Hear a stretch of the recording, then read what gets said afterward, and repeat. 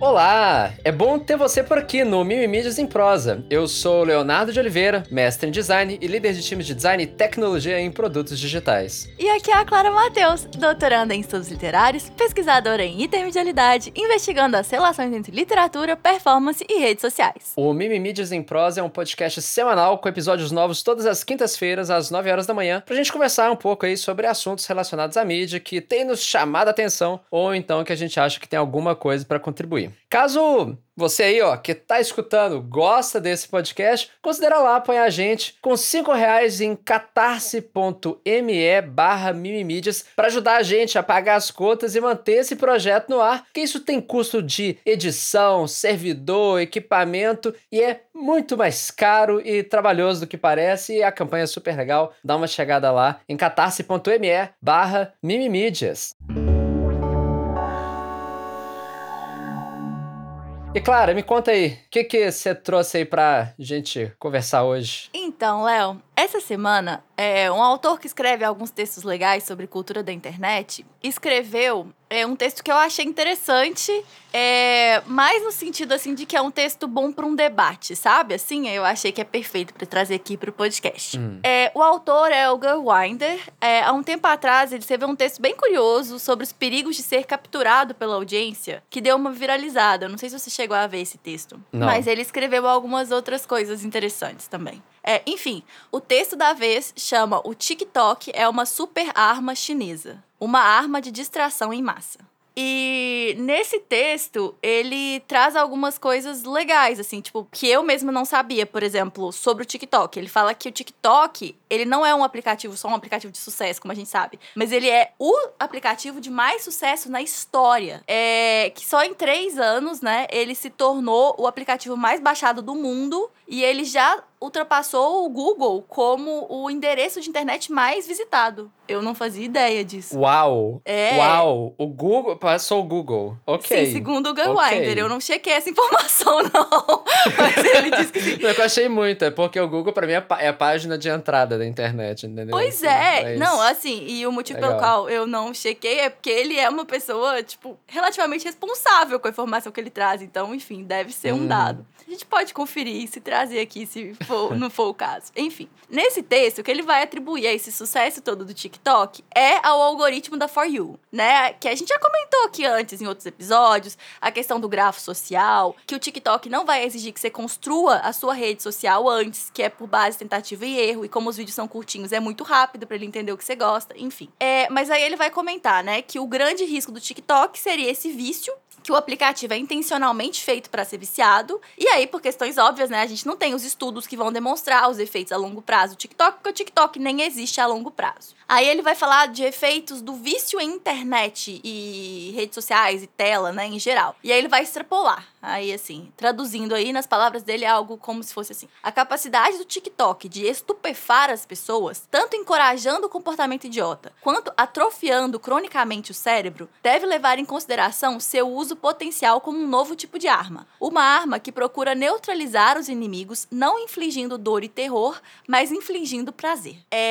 E aí, cientificamente, é uma extrapolação, né, quando ele vai dizer de atrofiar o cérebro cronicamente, que não tem nada de sólido, nada de científico, né, a gente não faz esse tipo de extrapolação, mas é interessante pensar na lógica de destruição por prazer. E aí ele vai comentar que o acesso ao aplicativo por crianças dentro da China é muito controlado. E ele vai falar quais são as regras que não existem aqui, né, enfim, fora da China, mas que existem na China, tipo o horário de usar, que é só 40 minutos por dia e determinado, não pode ser entre 10 e 6 horas da manhã, eu acho, uma coisa assim. E que, além disso, o conteúdo é muito melhor por lá, né, assim, no que ele acha bom. Aí ele vai dizer que no lugar de ter gente lambendo privada e rebolando a raba, né, ele falou twerking, então, tradução livre. Boa tradução. O TikTok chinês é cheio de experimentos científicos e de conteúdo educativo. E aí ele comenta no texto que, enquanto a resposta mais frequente entre as crianças estadunidenses para a famigerada pergunta, né, o que você quer ser quando crescer? Nos Estados Unidos, as crianças respondem influencer. Na China, a resposta mais frequente é astronauta. E aí, né, ele vai fazendo esses paralelos, né? Aí eu não sei, Léo, se eu pergunto a sua opinião por hora, porque eu ainda não cheguei na parte que eu acho mais questionável do texto. Mas se você quiser falar o que você tá achando, só te avisando aí que o texto vai pegar um caminho meio esquisito. Não, assim, eu acho interessante, até concordaria, assim, por alto com algumas coisas, falando da minha experiência pessoal com o TikTok, né? Essa sensação de atordoamento, beleza, mas eu tô escutando tudo com o pezinho atrás, assim, que acho tá exagerado, não sei. Eu gostaria de ler mais profundamente, mas continua. Não quero tirar conclusões demais. Pois é. Até aí, assim, parece um pouco alarmista, né? Um pouco, não, Isso, bastante. Mas aí o que me chamou muito a atenção é que nesse momento, depois que ele fala das crianças, que ele parte, né, dessa provocação, né? Provocação, essa ideia de uma arma chinesa, né? Uma super arma chinesa. Enfim, é que aí ele descamba por um conspiracionismo anticomunista que é muito bizarro. Tipo, bizarro real, assim. Na tradução, ele diz alguma coisa do tipo: o Partido Comunista Chinês tem aplicado regras ao TikTok para proteger seu povo do que pretende infligir ao Ocidente? Quando se examina as doutrinas filosóficas por trás das regras, fica claro que o Partido Comunista Chinês não só acredita que apps como o TikTok fazem as pessoas estúpidas, mas que acreditam que eles são capazes de destruir as civilizações. E aí o artigo vai tentar provar que existe uma intencionalidade da China, né, nessa questão toda, ideológica. E aí, para isso, ele vai partir das ideias, né, de um ideólogo do Partido Comunista Chinês, vai pegar também a história de um filósofo inglês que hoje trabalha na China e vai explorar um pouco sobre o pensamento filosófico dos dois e como isso teria a ver com o TikTok, qual seria esse papel do TikTok nessa grande supremacia chinesa e comunista, que o TikTok seria essa super arma que, através do prazer, ia deixando as pessoas idiotas e, enfim, supremacia chinesa. Essa é a vibe.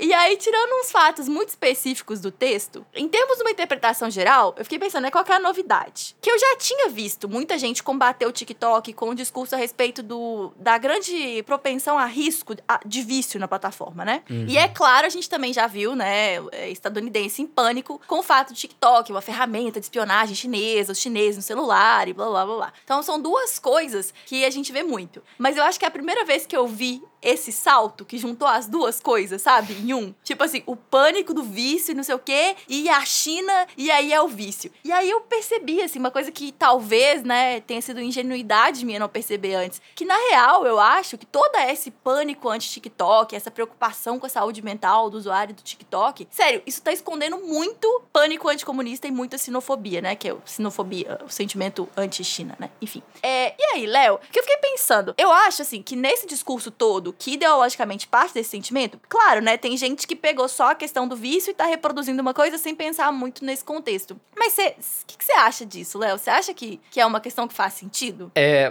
Bora lá.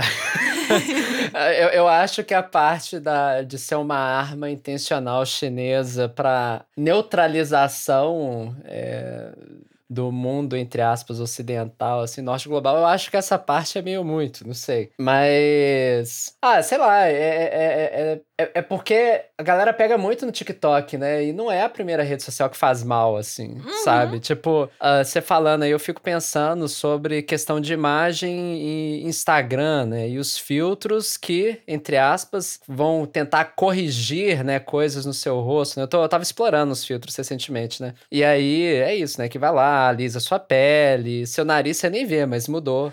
Mudou o desenho do seu queixo, você nem viu. Mas aí quando você compara, você, nossa, caramba, mudou ali o desenho. Caramba, o Instagram, péssimo, horrível. Cria uma neura na pessoa, né? Facebook também, e outros males que ele pode trazer. E outras coisas boas também dessas duas redes sociais, assim como o TikTok. Que também vai ter, sei lá, né? Uma maior facilidade de acesso a conteúdo e público. Não sei.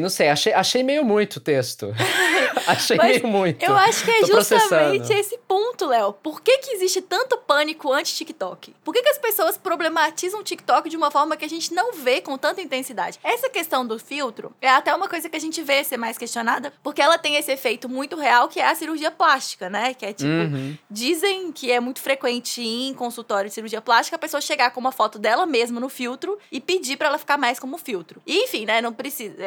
A gente vê, né? As pessoas colocarem aquelas bocas gigantescas gigantescas, enfim. Mas eu pensei em esses mais recentes, tipo assim, que trazem inovações óbvias. Por exemplo, o Snapchat. O Snapchat, quando ele chegou, ele introduziu os stories. E não só o vício, porque eu acho que a questão de apagar em 24 horas é um grande incentivador de vício, porque afinal de contas, se você não vê todo mundo que você segue todas as 24 horas da sua vida, você tá perdendo conteúdo. Então esse FOMO, né, esse medo de perder, de estar pra trás de alguma coisa é muito forte, que as coisas apagarem em 24 horas. Mas eu acho principalmente que o stories tem um impacto cultural que muita gente que tá exposta na internet, ou gente que quer... Porque a gente sabe, né, que hoje em dia muito profissional liberal, sei lá, tipo psicólogo, tipo, sei lá, designer, né, professor de curso livre. Enfim, a galera usa a plataforma não exatamente porque elas fazem do conteúdo e da influência o ganha-pão delas, mas porque elas usam a plataforma pra vender, né, as coisas delas.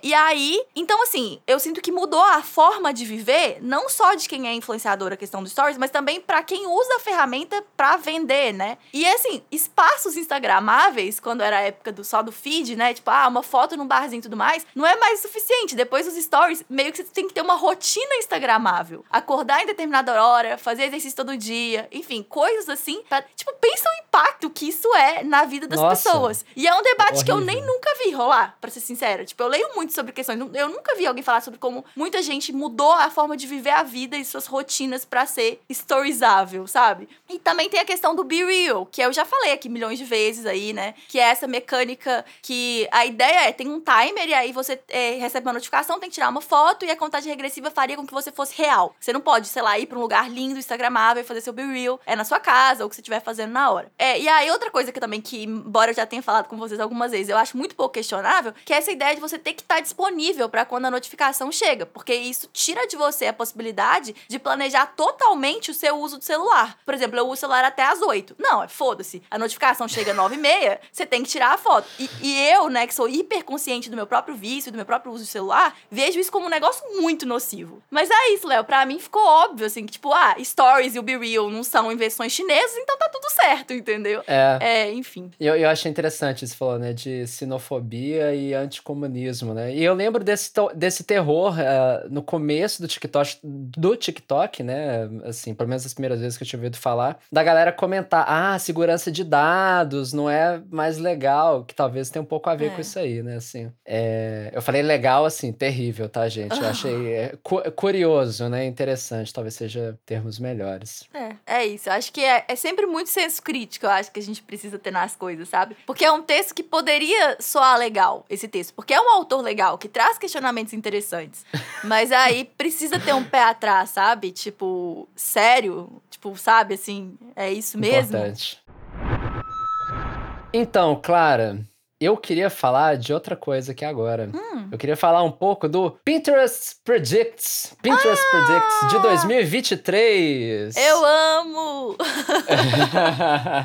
Pra quem não sabe, é o relatório de tendências de comportamento e design que a Pinterest lança todos os anos com base nos seus dados de usuário. Você viu desse ano já? Ou ainda não? Não, eu amo quando você traz tendências. Boa, eu queria trazer, na verdade, da Shutterstock, mas ainda não lançaram, Clara. Eu tô com medo deles não lançarem esse ano. Ano passado, eles lançaram lá pra final de janeiro, assim, tipo, volta do dia 20, eu tava até conferindo aqui. Mas, tá dando já a hora. E até agora nada. Eu falei assim, será que eles largaram? Não deu resultado ano passado? O que aconteceu? Enfim, mas o Pinterest Predicts, ele é muito legal também. O que eu gosto da Shutterstock é que é bem centrado em design e coisas visuais. E isso me fascina muito. Pinterest já é mais comportamental, moda, decoração, que também é legal, enfim. Bom, todo começo de ano eu gosto de olhar para esses relatórios de tendência do mundo design, mídia, comportamento, né? A ideia aqui, então, justamente, é ficar um pouquinho mais atualizado sobre o que tá pegando de mais novo, né, no meio, para justamente tentar absorver um pouco e replicar dentro do meu trabalho, né, dentro do mimimi dos nossos assuntos aqui, mas também dentro do trabalho dos meus times de design. E aí, assim, os relatórios que normalmente eu acompanho, né, claro, primeiro tem a cor do ano da Pantone, que a gente, inclusive, já falou aqui no podcast. Tem um relatório da Shutterstock que eu comentei aí, eu tô triste, quero que lança logo, por favor, lancem, que é o mais legal, que eu mais gosto. Tem também os relatórios da WGSN, que é uma grande empresa que monitora tendências, e outros vários relatórios de gatos pingados, pessoas notáveis, portais notáveis da internet afora, e claro, Pinterest Predicts, que eu vou comentar aqui, Clara, de 4 trends principais, que tem 27, é muito. Uau. Vou falar só de 4. Então, vamos lá. Um pouquinho mais do Pinterest Predicts, né? Esse relatório, ele é criado com base nos dados de busca das pessoas usuárias da plataforma, né? Então, ele destaca, né, justamente aqueles temas que mais tiveram crescimento ou que parecem que ainda vão crescer bastante e amarram esses temas todos de busca, né, em uma narrativa que é criada pela própria Pinterest, né? E lá no relatório deles, eles comentam que 80% das tendências que eles previram se tornaram realidade nos últimos 3 anos. E falam que isso tem muito a ver com o fato das pessoas usarem o Pinterest para construir o futuro, né? Porque, assim, as pessoas muitas vezes entram na plataforma justamente para construir esses painéis de referência para criar algo que vão, então, depois projetar, fazer, enfim, né? É profecia autorrealizável, né? Exatamente. Tipo, olha aqui o que é tendência. E aí todo mundo faz porque tá nas tendências. Exatamente, né? Aí eu vou olhar lá, nossa, o Pinterest falou que isso aqui tá crescendo, vou construir conteúdo a respeito, né? Super. Esse mundo de tendência é meio uma loucura, assim, né? Mas enfim. Bom, então bora lá. Primeira tendência que eu queria compartilhar é o como nossos ancestrais, Clara, ou Primal Movement em inglês. Eu achei que as traduções das tendências estão muito ruins, então algumas vezes eu vou trazer os dois termos. Bom, nessa tendência de como nossos ancestrais, eles falam sobre como o trabalho remoto chegou para ficar e que, por isso, as pessoas estão buscando por novas formas de melhorar as suas posturas.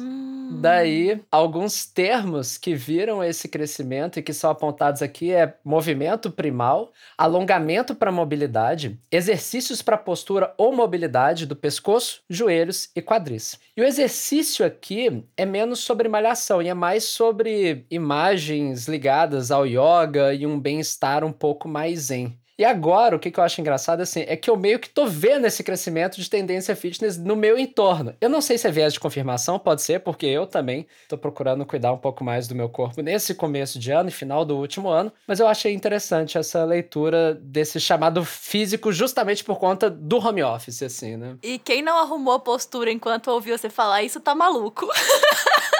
Perfeito. Arruma a coluna, relaxa os ombros, dá uma respirada, que é um pouco sobre isso, né? Achei interessante, eu gostei dessa, assim, uma coisa de bem-estar. Por outro lado, no sentido oposto, né, falei de ancestrais. Tem a tendência do fashionista futurista, ou sci-fi fits, em inglês, que é uma tendência que ela já apareceu várias vezes, né, de forma ou de outra nos últimos 2 anos. Ano passado, teve muita gente falando sobre realidade virtual e metaverso, pra quem não lembra, tá, gente? Todo aquele lance da Meta foi no final de 2021, né? Então, no começo de 2022, a gente estava falando muito de metaverso, né? Hoje essa coisa deu uma acalmada, assim, um pouco. E em 2021, também teve bastante fala sobre cyberpunk. Se eu não me engano, especificamente, acho que na Shutterstock teve uma tendência nesse sentido. E aqui, agora, né, em 2023, a ideia é a continuidade dessa mesma tendência de comunicação distópica e futurista, meio Blade Runner, associada a looks vestidos por pessoas millennials e da geração Z. Outra coisa, tá? Observação, Pinterest fala muito de millennials e Gen Z, assim, eles sempre usam esses marcadores geracionais. E aí, dos termos de pesquisa relacionados, os que mais me chamaram a atenção foram streetwear cibernético, achei legal, e garota gamer, que viu mais de 3.000% de crescimento segundo o relatório, muita coisa. Foi o termo de pesquisa com mais crescimento que eu esbarrei no meio das leituras, assim. E aí as imagens aqui são o quê, né? Muito daqueles óculos meio visor coloridão, né? Que é tipo um vidro só, assim, ocupando a parte inteira frontal do seu rosto, praticamente. Peças brilhantes, metálicas, né? Quase aquele globo de disco, por exemplo, em forma de jaqueta. Roupas pretas com cortes diferentões, meio como as janelas no meio da camisa, por exemplo. E alguns acessórios em vinil brilhante. O que eles vão falar que difere agora em 2023 em relação aos anos anteriores é que os anos anteriores era muito muito neon, era muito mais alegre, e agora tá mais distópico. Seria a narrativa que eles estão trazendo aqui. Daí, terceira tendência que eu vou trazer aqui é o nostalgia emprestada. Esse aqui eu achei bem curioso. Vai falar de um revival, Clara, dos anos 90 e 2000, só pra lembrar aí que dessa passagem inevitável do tempo, das décadas que se acumulam, né? Porque o revival 2000 já é uma coisa, e realmente é, né? A gente vê isso, enfim. E basicamente, essa tendência é sobre os looks cool e básicos dessa época especificamente, muito inspirados em personagens de TV, séries e comédias românticas. Eu achei que tem uma energia muito Friends, o que eles estão tentando puxar aqui. E tem um problema seríssimo, que é a questão da magreza, né? Porque sempre que pega essa referência aí, vem com essa questão da ultra magreza, né? Dos anos 90 e início dos anos 2000, um negócio muito... Aí, tipo, é o contrário da conversa do saudável, né? Porque é uma magreza que não tem nada de saudável. Que a gente tá vindo de um momento, assim, da beleza nos corpos fortes, né? Que a gente já conversou aqui sobre vigorexia, né? E sobre como, enfim, né? Um corpo malhado não necessariamente é um corpo saudável. Mas é uma magreza que ela, né? Tipo, que ela parte de uma sociedade que tá adoecida, né? Tipo, uma magreza muito extrema. Enfim, então precisa ter cuidado aí, gente, que tá ouvindo isso aí. Tipo assim, algumas referências são legais, a calça cintura baixa não é legal e a magreza essa não precisa de voltar. Não é legal. E é isso que você falou, assim, né? Tipo, na tendência, eles não vão comentar sobre magreza especificamente, mas os looks, eles estão vestindo pessoas magras, né? Normalmente, e bem dessa estética, assim. Eu achei engraçado, toda hora que eu tava lendo essa tendência especificamente, eu tava achando um pouquinho insuportável. Eu acho que tinha alguma coisa de tóxico nessa época, assim, não sei.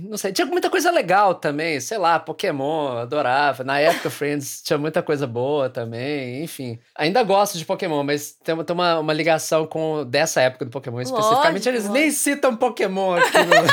Eu já ia perguntar do nosso Pokémon. Não cita Pokémon, não tem. Mas enfim, achei interessante, assim. E é sobre uma nostalgia, não somente de quem viveu essa época aí, mas também das pessoas que se apropriam desse mesmo imaginário, que nem a gente já fez, né? Anos 80 também passou bastante por isso, né? Não, é que eu tô achando uma pira muito louca, que a nostalgia emprestada é a nostalgia de ontem, sabe? Porque eu jurei que ia ser, sei lá, anos 30, que a maior parte de nós não viveu. É tipo, não, jura que você tem que emprestar a nostalgia dos anos 2000? Quando que você nasceu mesmo? Tipo assim, socorro. Enfim, mas tá aí, é sobre como a moda dá voltas em um mundo também. E por último, a última tendência que eu vou detalhar mesmo aqui é o curtindo o curtinho. Isso achei curioso. Em inglês chama micro makeover, que fala de uma tendência, Clara, de visuais minimalistas em que a gente reconstrói retirando e não adicionando. E aí nessa moda especificamente vão destacar mais sobre unhas francesinhas curtas ao invés daquelas unhas grandes em gel, microfranjas e cabelos curtos repicados. É o sentido contrário do crescimento e cabelos longos que a gente viu ao longo da pandemia. E eu fiquei até pensando nisso, inclusive, se não tem a ver com essa abertura um pouco maior, que já tá rolando aí há alguns meses, né, nesse último semestre, que aí a galera, tipo assim, cansei, aí corta, sabe? Tipo assim, é sobre o menos, talvez, assim. Muito interessante, legal demais. demais. E aí, assim, vou só citar alguns outros, não vou falar de todas as tendências, gente, é muito. Vou citar só algumas outras que me chamaram a atenção e se alguém quiser depois olhar, tá lá, é só procurar Pinterest Predicts 2023, bem facinho. Ó, tem a tendência cabelo meio a meio, que é de pintar o cabelo em mais de uma cor. Achei interessante. Acho lindo. Acho lindo. Ou em degradê, também tem umas coisas assim. Casa com história, que é sobre o uso do vintage na decoração de casa. Eu achei muito curioso, que eles falam de móveis herdados, assim. Tem uma vibe de história, inclusive, familiar, eu senti. Uma tendência pra herdeiros. Legal, muito inclusiva. Pra herdeiros, O Pinterest tem esse problema. Que herda os móveis coloniais do seu bisavô, né? Exatamente. O Pinterest, ele tem esse problema, ele é meio elitista em algumas coisas ali, enfim, né, faz parte. Decorgumelos, que é sobre uso de psicodelia e um termo que eu não tinha ouvido falar ainda, que chama weirdcore, dentro de decoração, ser mais esquisito, coloridão. Quarto aqui que eu vou falar, família inclusiva, esse eu achei bonitinho, legal, que é sobre filhos, gênero e recursos de educação para identidade e diversidade. Achei muito curioso. E, por último, que eu vou citar aqui, é Entrando nos Trilhos, que é sobre viagens de trem, claro, buscando baixo impacto e uma exploração pós-pandêmica. O Brasil tá super fora de moda. Ah, super fora de moda. Não vai ser esse ano. Quem dera, malha ferroviária aí. Não vai ser aqui no Brasil que as pessoas vão realizar aí essa tendência. Ai, queria um metrô bom aí em BH também. Mais metrô, né? Bom, daí é isso, assim. E aí, pra você que é pessoa designer aí, ou trabalha com criação e quer usar essas tendências, vou só deixar aquela recomendação de sempre, tá? Assim, adapte. Não é sobre seguir ao pé da letra o que a tendência tá falando, né? Não é só sobre viajar de trem, não sei o que seria isso, mas é sobre combinar essas tendências com a sua realidade. E esses relatórios, justamente, vão ajudar a gente a traçar um norte ou fazer algumas escolhas de projeto, mas em primeiro lugar ali sempre vem o seu contexto específico, os desafios de criação que mais ressoam com o seu público ou com você, especificamente aí, se você tá construindo aí alguma coisa que é pra você mesmo ou você mesma, tá bom? Enfim, não vou falar de todos, como eu disse, são 27 tendências mapeadas pela Pinterest nesse ano, então quem quiser depois dá uma olhada lá no relatório, que tá bem legal e é sempre super interessante. E é isso. Léo, essa semana rolou um negócio que eu não sei se você viu, mas que eu acho que vale comentar. Você sabe os mascotes do M&M's? Ah. Aquelas bolinhas de chocolate, né? Que elas são coloridas, aí tem olho, braço, perna, sapato, umas sobrancelhas flutuando, você sabe? Sei, tô ligado. Você ouviu falar que a M&M's não vai mais usar os mascotes? Não, eu não ouvi, não. Eu vi que tinha uma repercussão sobre M&M's na TV americana, mas eu não sei de nada. Não sei de nada. Tô por fora. Então você quer chutar, assim, tipo, da sua própria cabeça de designer, assim? Por que uma marca como a M&M's descontinuaria o uso de mascotes que são muito famosos, muito icônicos? Você tem algum palpite? Eu acho mascote uma coisa meio baranga, normalmente, assim, só... Então eu acho que é só porque é mau gosto mesmo. Não, brincadeira, sacanagem. No caso do M&M's, eu acho que funciona, porque, enfim, né, doce, acho que, não sei, assim, eu fico imaginando alguma movimentação de público muito específica, mas eu não tenho palpites sólidos, não, sendo bem sincero. Pois é. Rebranding, sei lá. É inesperado, né, Léo? Enfim. Eu acho inesperado. O que rolou foi que em 2022, os personagens tiveram um redesign. E aí, nesse novo de desenho, a M&M verde não tá usando mais bota de salto até o joelho, e sim um tênis branco. E aí as pessoas ficaram revoltadas que a M&M verde, algumas pessoas, né, ficaram revoltadas, que ela está mais andrógena e menos sexy. Eu nem acredito que eu tô falando essas palavras, que inclusive nenhuma dessas palavras está na Bíblia, e eu vou até repetir porque eu tenho certeza que você que tá ouvindo, você acha que você ouviu errado. Mas ó, é isso aí. Conservadores estadunidenses estão revoltados que a M&M verde está mais andrógena e menos sexy. É só respirar fundo mesmo, porque, assim... essa ideia sempre volta, né? Assim, beleza, né? Ok, M&M sexy, bora lá.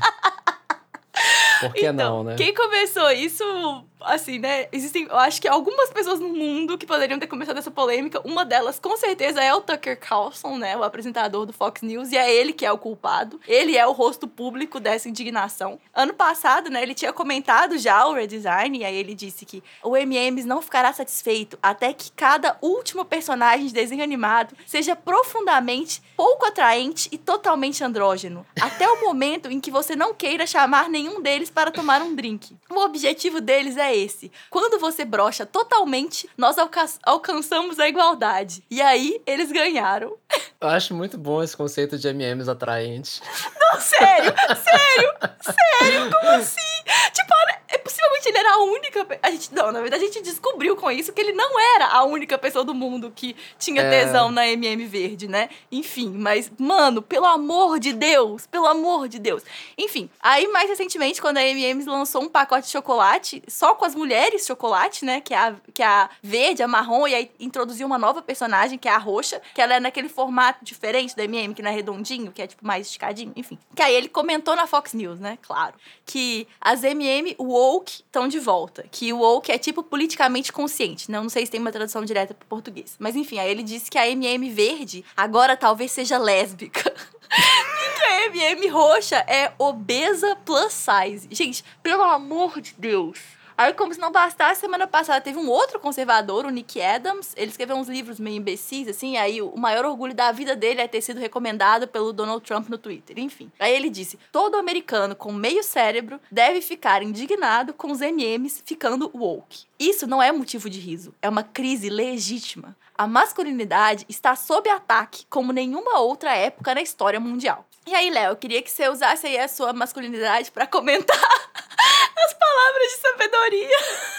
Ai. É até difícil de comentar, sei lá, assim, é uma fragilidade muito grande, né, se sentir ameaçado por M&Ms, né, assim, primeira coisa é isso, assim, mas... Sabe o que isso me parece, assim? Você lembra daquela época aí tinha... Acho que era no rótulo da Coca-Cola, aí de trás pra frente era diabo? Você lembra dessa vibe, assim? Alô, diabo! Alô, diabo. É total essa energia que me passa, essa discussão, assim, sabe? Tipo, galera caçando onde não tem e, tipo assim... Tipo, eu fico até pensando, assim, se isso de fato refletiu em vendas do M&M's ou foi só uma coisa arbitrária, tipo, de tirar os mascotes, que parece, assim, muita piração. Eles fizeram um pronunciamento oficial. Eles disseram que foi essa questão. Saiu o pronunciamento Muito oficial doido. Falando que eles achavam que as pessoas nem iam reparar nas mudanças, né, que eles fizeram.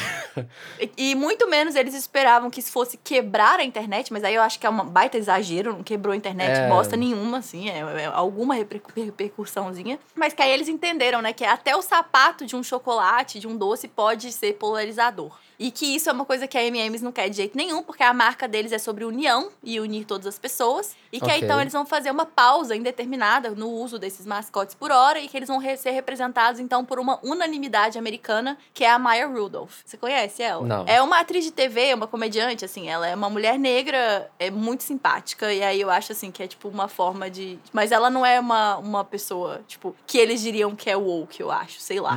É um pronunciamento muito esquisito, assim, tipo, muito esquisito. O que realmente teve mais repercussão foi o pronunciamento deles, mais do que a bobajada conservadora. E aí, se tratando de um posicionamento de uma marca, sempre pode ser uma ação publicitária, né, Léo? Pode não ser nada disso, eles podem estar se lixando, enfim, o que você acha? Não, mas legal isso aí que você falou, tipo, às vezes pode ser uma...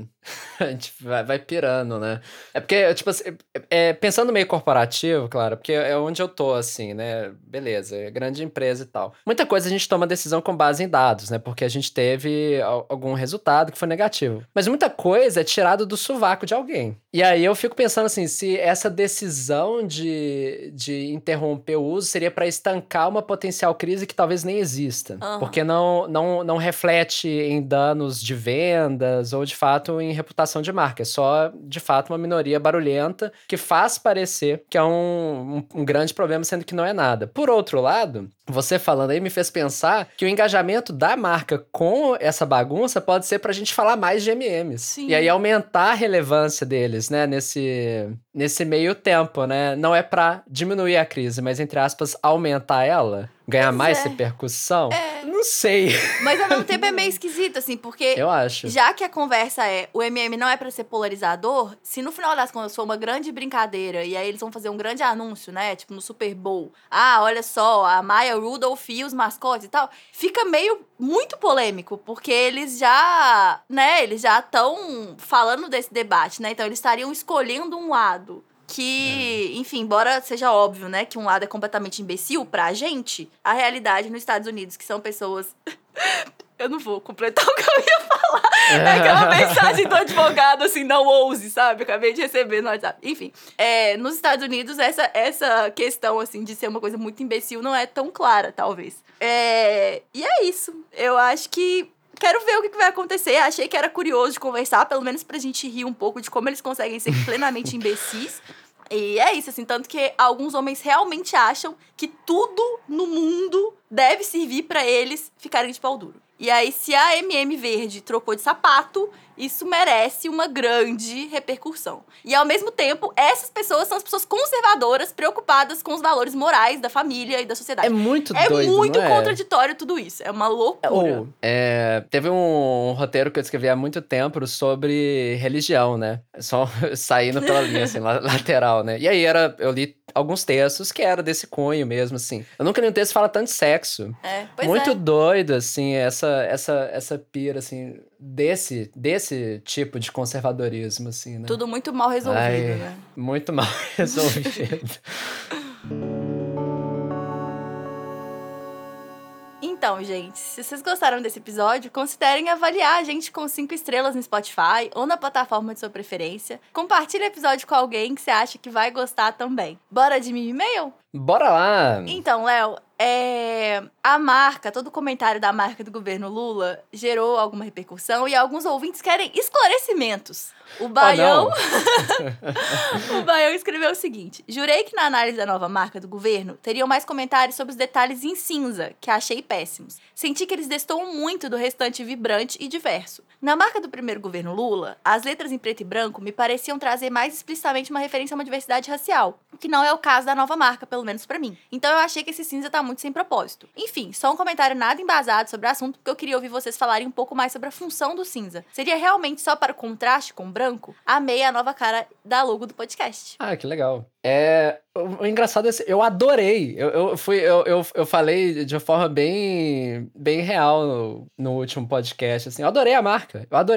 Eu achei o cinza lá, aquele escurão, super bem resolvido. Eu acho que trouxe equilíbrio, trouxe uns pontos de atenção para a marca especificamente e trouxe isso da diversidade do povo brasileiro, né? E aí, justamente isso, né? De várias cores, não é só as cores da bandeira, tem o vermelho lá também. E essa parte que é cinza escura, né? Quando a aplicação é sobre fundos escuros, ela se torna branca. Então, eu acho que traz uma dinamicidade para a marca, assim, né? Ela ser mais adaptável, manter o contraste, enfim. Eu vou falar isso, gostei, achei equilibrado. Não tenho comentários mais detalhados, Baião, eu acho, assim. Às vezes você tem, vou fazer uma pergunta.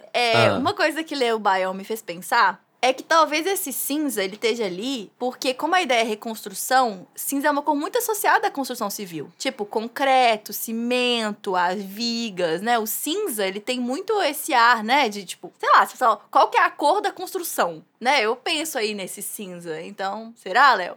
Não sei. Pode ser. Outra coisa que também me faz pensar é porque o tipo das cores que estão aqui especificamente me faz pensar quando a gente faz aquele diagrama de sobreposição de cores, né? Tipo, faz um círculo ciano, magenta e amarelo, por exemplo. E essas diferentes combinações nas interseções dos círculos. E aí, eu achei que foi uma estratégia composicional mesmo, assim. Eu não sei se tem a ver com vigas, mas pode ser também, né? Porque na minha cabeça, que são bloquinhos, não, né? Ele é o cimentinho, entendeu?